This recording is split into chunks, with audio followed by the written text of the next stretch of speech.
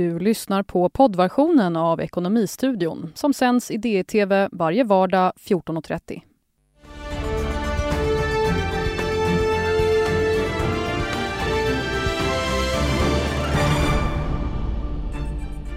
Vart är konjunkturen på väg? Nya signaler idag.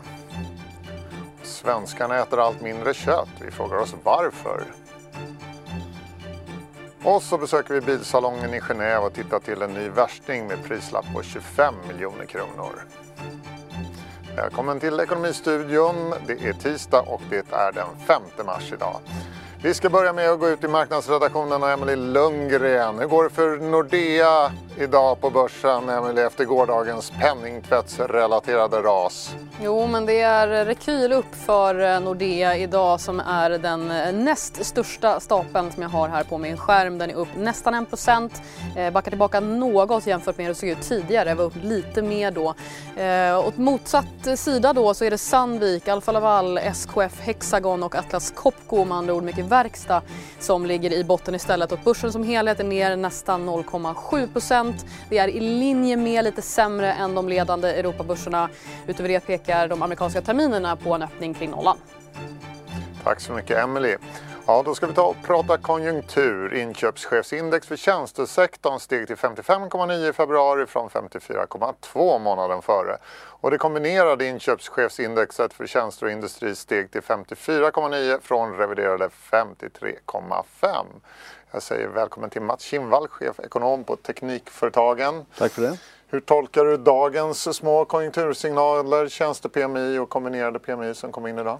Ja, man kan säga att de här månadsvariationerna är ganska stora och svåra att förklara. Så att säga.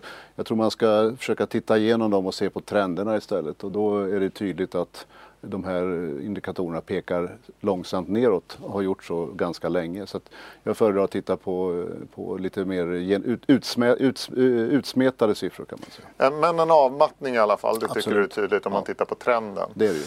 Ni kommer ju också med en ny uppdaterad prognos idag, konjunkturprognos för 2019. Hur rimmar den med de här siffrorna? Och den här trenderna kanske vi ska prata om istället. Ja, jag tycker de rimmar väldigt väl. Vi har ju sett, vi har ju varit ute ganska tidigt och konstaterat att den globala konjunkturen har toppat i tillväxttakter för nästan 1,5 år sedan om vi tittar på Europa och lite senare för till exempel Kina. Och även för Sverige hade vi en tydlig avmattning under loppet av 2018, även om fjärde kvartalet blev väldigt starkt. Det hoppar upp och ner även där med ett kraftigt lagerbidrag. Så det är samma bild, tycker jag. Det är ingenting som säger att botten trillar ur, men det är tydligt att konjunkturen bromsar också i Sverige. Du var här i höstas och då hade ni gjort en ganska stor sänkning av er prognos för 2019. Ni sänkte till 1% tillväxt ungefär och det var långt under vad de andra låg. Nu har väl klungan kommit ikapp lite grann.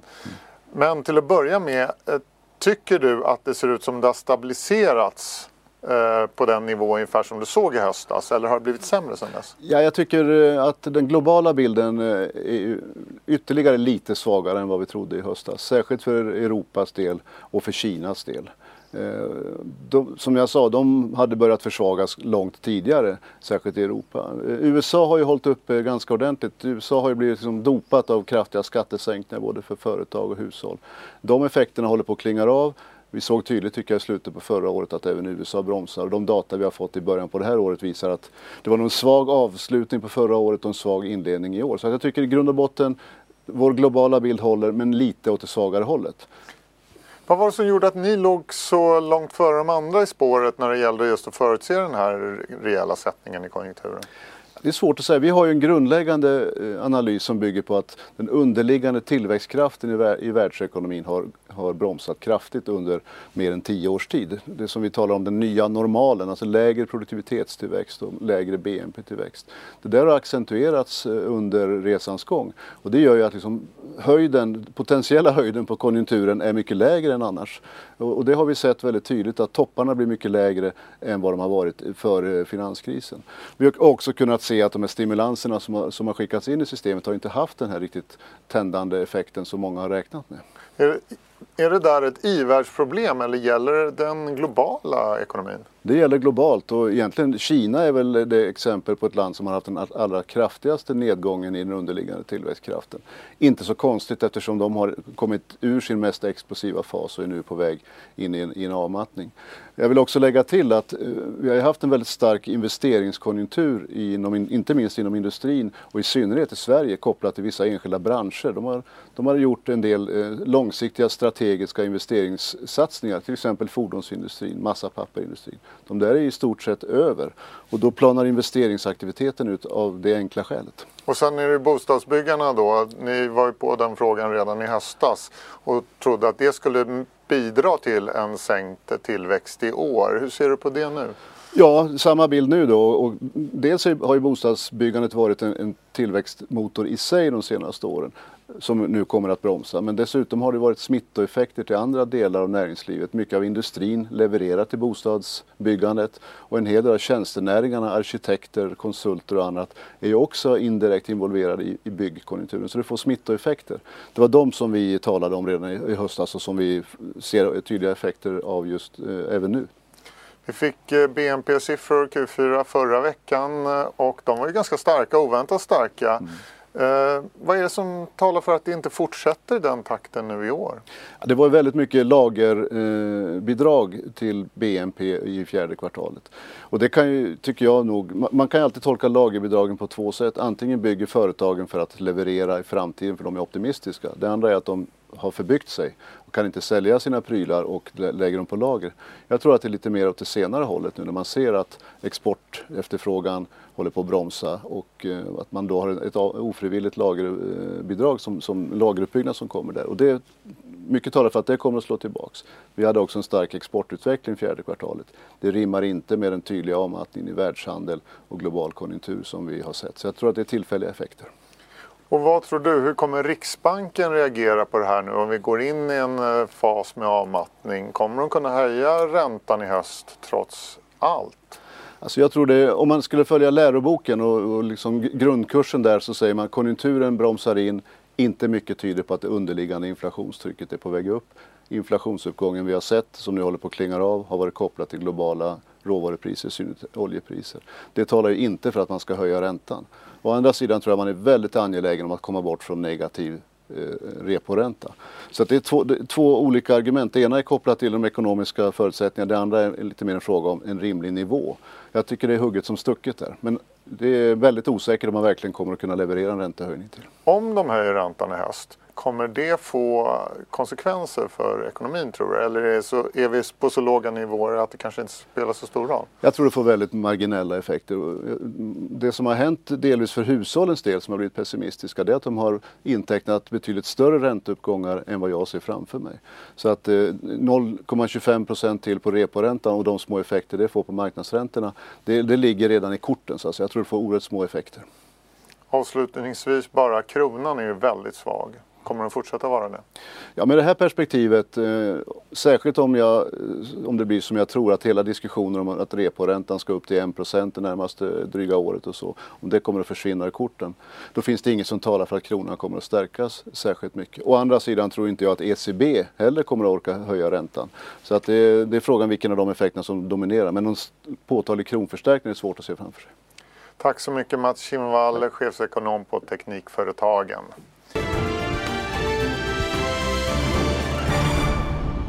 Ja, vi ska gå vidare. Svenskarna äter mindre kött och det är för andra året i rad. Det var Jordbruksverket som meddelade det idag och tidigare pratade jag med Åsa Lannard Öberg, utredare på verket och frågade vad minskningen beror på. Ja, vi har en allmän utveckling i Sverige där konsumenter blir mer och mer intresserade av hållbarhetsfrågor och det ger jag tryck på olika sätt och bland annat på vad vi lägger på tallriken. Så att det är liksom intresse för hållbarhet som är en bidragande orsak till utvecklingen vi ser. Kan man säga att det är olika typer av kött som minskar mer än andra? Det har ju gått lite pö om pö. Just nu har vi en nedgång för att det minskar lite grann på alla köttslag. Det började med minskad konsumtion av griskött för några år sedan och det handlar också mycket om att vi fick en väldigt stor importminskning ganska tidigt där. Sen har vi haft en liten minskning på nöt och nu är det något kilo på kyckling så att det är lite allmänt, det kommer inte samtidigt, men jag tror att det här ökade intresset för vegetarisk mat gör väl att man kanske minskar på köttproduktionerna totalt sett lite grann och ersätter det med vegetariska alternativ. Sen minskar ju konsumtionen av importerat kött medan den inhemska produktionen ökar. Vad beror det på? Ja, det är faktiskt så att hade vi inte haft en produktionsökning i Sverige hade konsumtionsminskningen blivit mycket mindre. Utan det har faktiskt ökat vår konsumtion av svenskt kött och minskningen består bara av importerat. Och det beror på samma sak ungefär som att vi minskar på köttet totalt. Att vi ökar mer svenskt, det är för att fler och fler konsumenter ser de hållbarhetsfördelar som finns, de mervärden vi har i den svenska produktionen av kött. Och det handlar ju om allt från djurvälfärd och låg antibiotikaanvändning till att en lägre klimatpåverkan till exempel från den svenska köttproduktionen. Så att det är fler och fler som får upp ögonen för detta. Och fler vill också, alltså man värnar mer om det svenska lantbruket och svenska bonden generellt, att man vill äta närproducerat och man vill att det ska finnas ett lantbruk. Så jag tror att det är också ett inslag som påverkar intresset för svenskt kött. Om man anlägger ett lite längre perspektiv då har ju konsumtionen av kött per capita ändå ökat med 38% de senaste 30 åren. Vad beror den här utvecklingen på? Så köttkonsumtionen har länge varit starkt kopplad till ekonomi. Man ser att i utvecklingsländer där man har sämre ställt så äter man mycket mindre animaliska proteiner. Och vi har ju generellt en god levnadsstandard här i Sverige. Och så handlar det också om traditioner och kultur. Men så det är alltså att vi har råd att äta kött i Sverige. Och sen när vi blev EU-medlemmar så sjönk priserna på kött mycket på grund av att importen ökade. Och importen, så det är därför vi också haft en stor ökning nu. Den har gått takt i takt med importökningen för kött. Nu ser vi så det är alltså en prisfråga och en ekonomifråga att vi har råd att äta kött. Men nu ser vi lite grann en vändning där, att priset är inte det enda man tittar på utan det är andra mervärden som också man är beredd att betala lite grann för. Äter vi för mycket kött? Alltså, Jordbruksverket ger ju inga kostråd. Det är vår systermyndighet Livsmedelsverket som håller på med kostråden. Så att vi jobbar mer med faktabaserade studier där vi kan titta på till exempel livsmedelsproduktionens miljöpåverkan och sådana saker. Och det är så vi bidrar till en kunskap. Skulle det vara bättre för miljön om vi åt mindre kött? Alltså vi vet ju idag, det vet nog nästan alla, inte bara de som sitter och räknar på det här, att produktionen av kött ger ett högre klimatavtryck än vad produktionen av vegetabilier gör. Så rent matematiskt om man tänker att vi i Sverige äter mindre kött så bidrar vi mindre till klimatpåverkan. Och särskilt eftersom det är det importerade köttet vi äter mindre av nu. För där har vi ett högre klimatavtryck per kilo.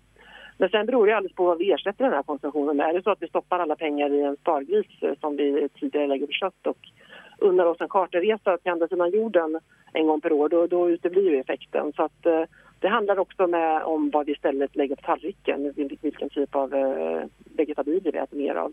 För det finns ju många vegetabilier som kanske inte heller har, även om klimatpåverkan är lägre, så kanske det finns andra problem med den produktionen. Miljöproblem, vatten och så vidare. Om man jämför svenskarnas köttkonsumtion med den i andra länder, hur ser det ut då?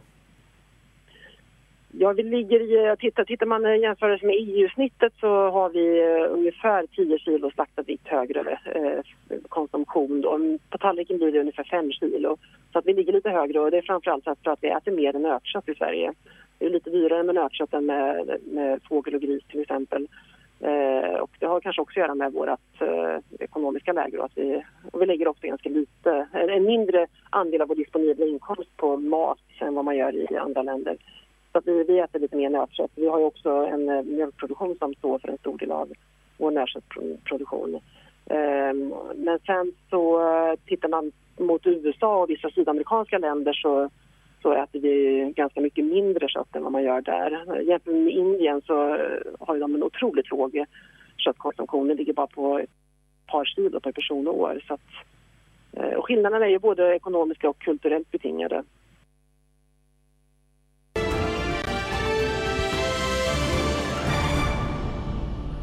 ska vi bege oss till Genève där vår fordonsreporter Karin Olander befinner sig på den årliga bilsalongen. Hallå Karin, du har precis sett Koenigsegg's nya modell. Vad finns att säga om den? Ja, det är ju som det brukar vara med Koenigsegg, en bil som går riktigt fort. Det här är den bilen som har flest hästkrafter någon gång från Koenigsegg. 1600 hästkrafter lovar Christian von Koenigsegg, och det har han aldrig varit uppe i förut, så han räknar med att den här bilen kommer slå ett antal fartrekord, både acceleration och även toppfart, och han räknar med att den kommer att vara ännu vassare då än de tidigare Koenigsegg-bilarna. Och han har ju förut lekt med olika ord som när han döpt sina bilar. Det har varit agera och regera de senaste. Men nu så är det en hyllning till hans pappa. Så det här senaste fartvidundret från Koenigsegg heter Jesko, som Christian von Koenigseggs pappa. Och det berättades då för pappan först under presskonferensen. De sa att det hade varit en hemlighet de lyckats hålla, så att pappan blev glatt överraskad över att han har fått en supersportbil uppkallad efter sig, och det blev kramkalas på presskonferensen. Har man satt för prislapp på det här vidundret då? Ja, det är ju inte någonting man kanske kan köpa så där väldigt enkelt. Det är någonstans 25-30 miljoner som man måste betala om man ska köpa den här bilen. Och så får man vara beredd att vänta också, för Koenigsegg har den positionen att de är helt fulltecknade flera år framöver. Så när de tar en beställning på den här nya bilen så får kunderna vara beredda att vänta minst 2 år. Det kan ta 4 år innan de får en bil, men ändå så har det varit ett otroligt intresse för bilen, och innan den då visades här i Genève så hade de över 80 beställningar. Så folk som är beredda att betala väldigt mycket för en supersnabb bil, det verkar finnas gott om dem. Mm. Du Karin, finns det något tydligt tema annars på årets bilsalong? Ja, det är ju elektrifiering som fortsätter att vara det som det pratas mest om i hela industrin. Hela den här transformeringen som är på gång och som måste till, att man lämnar förbränningsmotorerna och går mer mot eldrift. Det finns inte någon här som inte pratar om antingen rena elbilar eller olika typer av hybrider och laddhybrider. Det är verkligen elektrifiering som är det samlande spåret. Ihop med mobilitet ska man väl säga då, alltså där man pratar om att vi ska färdas på olika sätt, lite smarta tjänster, mobilitetsservice och så. Det är det som det nämns väldigt mycket när man går runt här. Du, den här hysterin kring självkörande fordon som rådde för några år sedan, har den lagt sig lite eller hur är det med det? Ja, men tydligt märker man att det inte alls håsas lika mycket kring det. Det pratas ju, elektrifiering är på något sätt liksom det stående, men sen kommer uppkoppling och förarstöd och automation och så. Det nämns och finns där, men det är inte som det var för 2-3 år sedan där det nämndes oftast lika mycket som elektrifiering, utan nu är det mer sikte på att få till drivlinorna och förändra bilarna på det sättet. Och sen kommer ju den här tekniken med mer automatiska som hjälpmedel och att bilarna kommer att hjälpa oss att köra. Det kommer in hela tiden, men jag tror att man har blivit lite mer försiktig och utlova den här robotbilen. Man inser att det ligger så långt fram och är så komplext så att man kan inte hålla på att prata om det för mycket nu, utan det får komma in mer stegvis. Och diesel då? Finns det någon som pratar om det fortfarande eller är det en teknik på utdöende?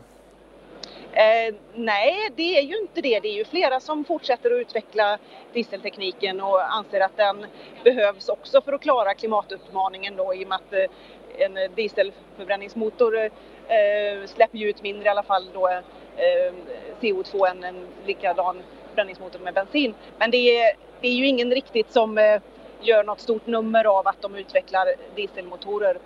Mercedes pratar ju om att de som enda märke har hybrid där man förenar eldrift och diesel. Annars brukar de flesta hybrider använda sig av bensin då, som komplement till elmotorn. Och sen igår så presenterades årets bil. Den kommer från Jaguar. Har du hunnit kika närmare på den? Ja, en del. Den har ju faktiskt varit ute på marknaden ett tag också, så att den finns ju ute. Och det var en väldigt spännande omröstning igår. De gjorde det lite som Eurovision får man säga, där olika länders jury liksom tickade in hela tiden, och så slutade det på exakt lika många poäng mellan Jaguars elbil här och så Alpine, den här lilla franska retrosportbilen. Totalt olika i stil, och jag tycker ju att det hade varit väldigt märkligt om den här lilla Alpine hade vunnit, som inte, det är ju en jättehäftig bil, jag har själv kört den nere i Sydfrankrike, men den känns inte som en bil som man ska locka med 2019 till merparten av bilköpare. Det är ju en entusiastbil, en sportbil som inte riktigt har det som Jaguar I-Pace har, som är en ny teknik och står för någonting nytt spännande. Så sätt tycker jag ju att det var bra att det slutade till elbilens fördel där i det jämna racet. Slutligen bara, Karin, förra veckan lanserades den svenska elbilen Polestar som ska bli en Tesla-dödare tänkt. Och du fick ju inte vara med på eventet, du fick inga andra journalister heller, men nu har du fått se den i verkligheten då äntligen. Vad tycker du då? Ja, nu har vi ju blivit insläppt här i deras monter, där Polestar är ju på samma ställe som förut, men har ju inte Volvo bredvid sig som de brukar ha, eftersom Volvo är ju inte här alls. Polestar 2 då, som den här rena elbilen heter, visas i ett par exemplar, och den är snyggare i verkligheten då än vad det framgick när man bara fick sitta och titta på en sändning på datorn. Nu är det här är ingen produktionsbil riktigt än, men man ser ju ändå looken där, att den känns ganska tuff, kaxig design, och de här jordnära färgerna de har valt med vitt och grått och svart, det är verkligen så att det ska harmoniera. Så ja, jag tycker att det var snyggare som sagt än när man bara såg det på film. Tack så mycket, Karin Olander med från bilsalongen i Genève. Ja, då har vi kommit fram till siffran som är 96% idag. På fredag är det internationella kvinnodagen och därmed den återkommande diskussionen om löneskillnader mellan män och kvinnor. Enligt Lena Bernhards på SCB så tjänar kvinnor i Sverige 96% av vad männen tjänar om man justerar för skillnader i yrke, utbildning, antal tjänsteår etc. 96 blir alltså dagens siffra. Om man istället dock jämför löneskillnaden mellan könen rakt av utan hänsyn till yrke, då tjänar kvinnor i snitt 89% av vad män tjänar. Och tidigare idag förklarade Lena Bernhards vad det beror på. Skillnaden kan ju bero på många saker, men den största skillnaden till den här löneskillnaden, det beror på att kvinnor och män finns i olika yrken. Och om man justerar för det då, om man jämför människor som har samma yrke och ungefär samma antal år i yrket och samma utbildningsnivå etc. Vad blir skillnaden då? Ja, om vi tar hänsyn till allt det där som vi kan med en statistisk metod, så har kvinnor 96% av mäns lön. Och då vill jag bara säga att alla löner är uppräknade till heltid. Okej, och de här sista 4% då, vad beror det på? Är det lönediskriminering? Den kan vi alltså inte förklara. Det kan ju vara diskriminering, men då måste man gå in och titta på varje enskilt fall. Det kan man inte prata generellt att gruppen kvinnor är lönediskriminerade. Och hur ser det ut i andra länder om man jämför Sverige med, hur ser det ut i utlandet? Ja, alltså det är ju löneskillnader i alla länder och kvinnor tjänar ju alltid lite mindre än män. Men den stora skillnaden när det gäller att det ser ut som det gör i Sverige, det är därför att vi har så många kvinnor på arbetsmarknaden. I till exempel Malta, som har en lägre löneskillnad mellan kvinnor och män, där är det inte så många kvinnor som är ute i arbetslivet, och de kvinnor som är ute i arbetslivet har i regel då en hög utbildning och har en hög position i samhället. Om man jämför oss med mer jämförbara länder då, som de skandinaviska länderna eller Tyskland eller så, hur ser det ut där? Ja, det ser ut ungefär likadant. För vi kan väl säga så här att när kvinnor började komma ut stort på arbetsmarknaden, det var ju på 60-, 70-talet, 80-talet, så byggde man ju också upp barnomsorgen till exempel. Och kvinnor kom ju ofta ut i den typen av arbeten inom den offentliga sektorn. Och där är ju lönerna lägre då än i den privata industrin, där männen fanns. Och hur ser det ut över tid? Minskar skillnaderna? Ja, Alltså vi hade ju en speciell kvinnolön tidigare och den var ganska så mycket lägre än männens lön. Det var 30% utav männens lägre än männens lön. Men det här tog man bort. På 60-talet så kom SAF och LO överens om att nu ska kvinnolönerna bort. Och då minskade löneskillnaderna ganska så kraftigt under lång tid.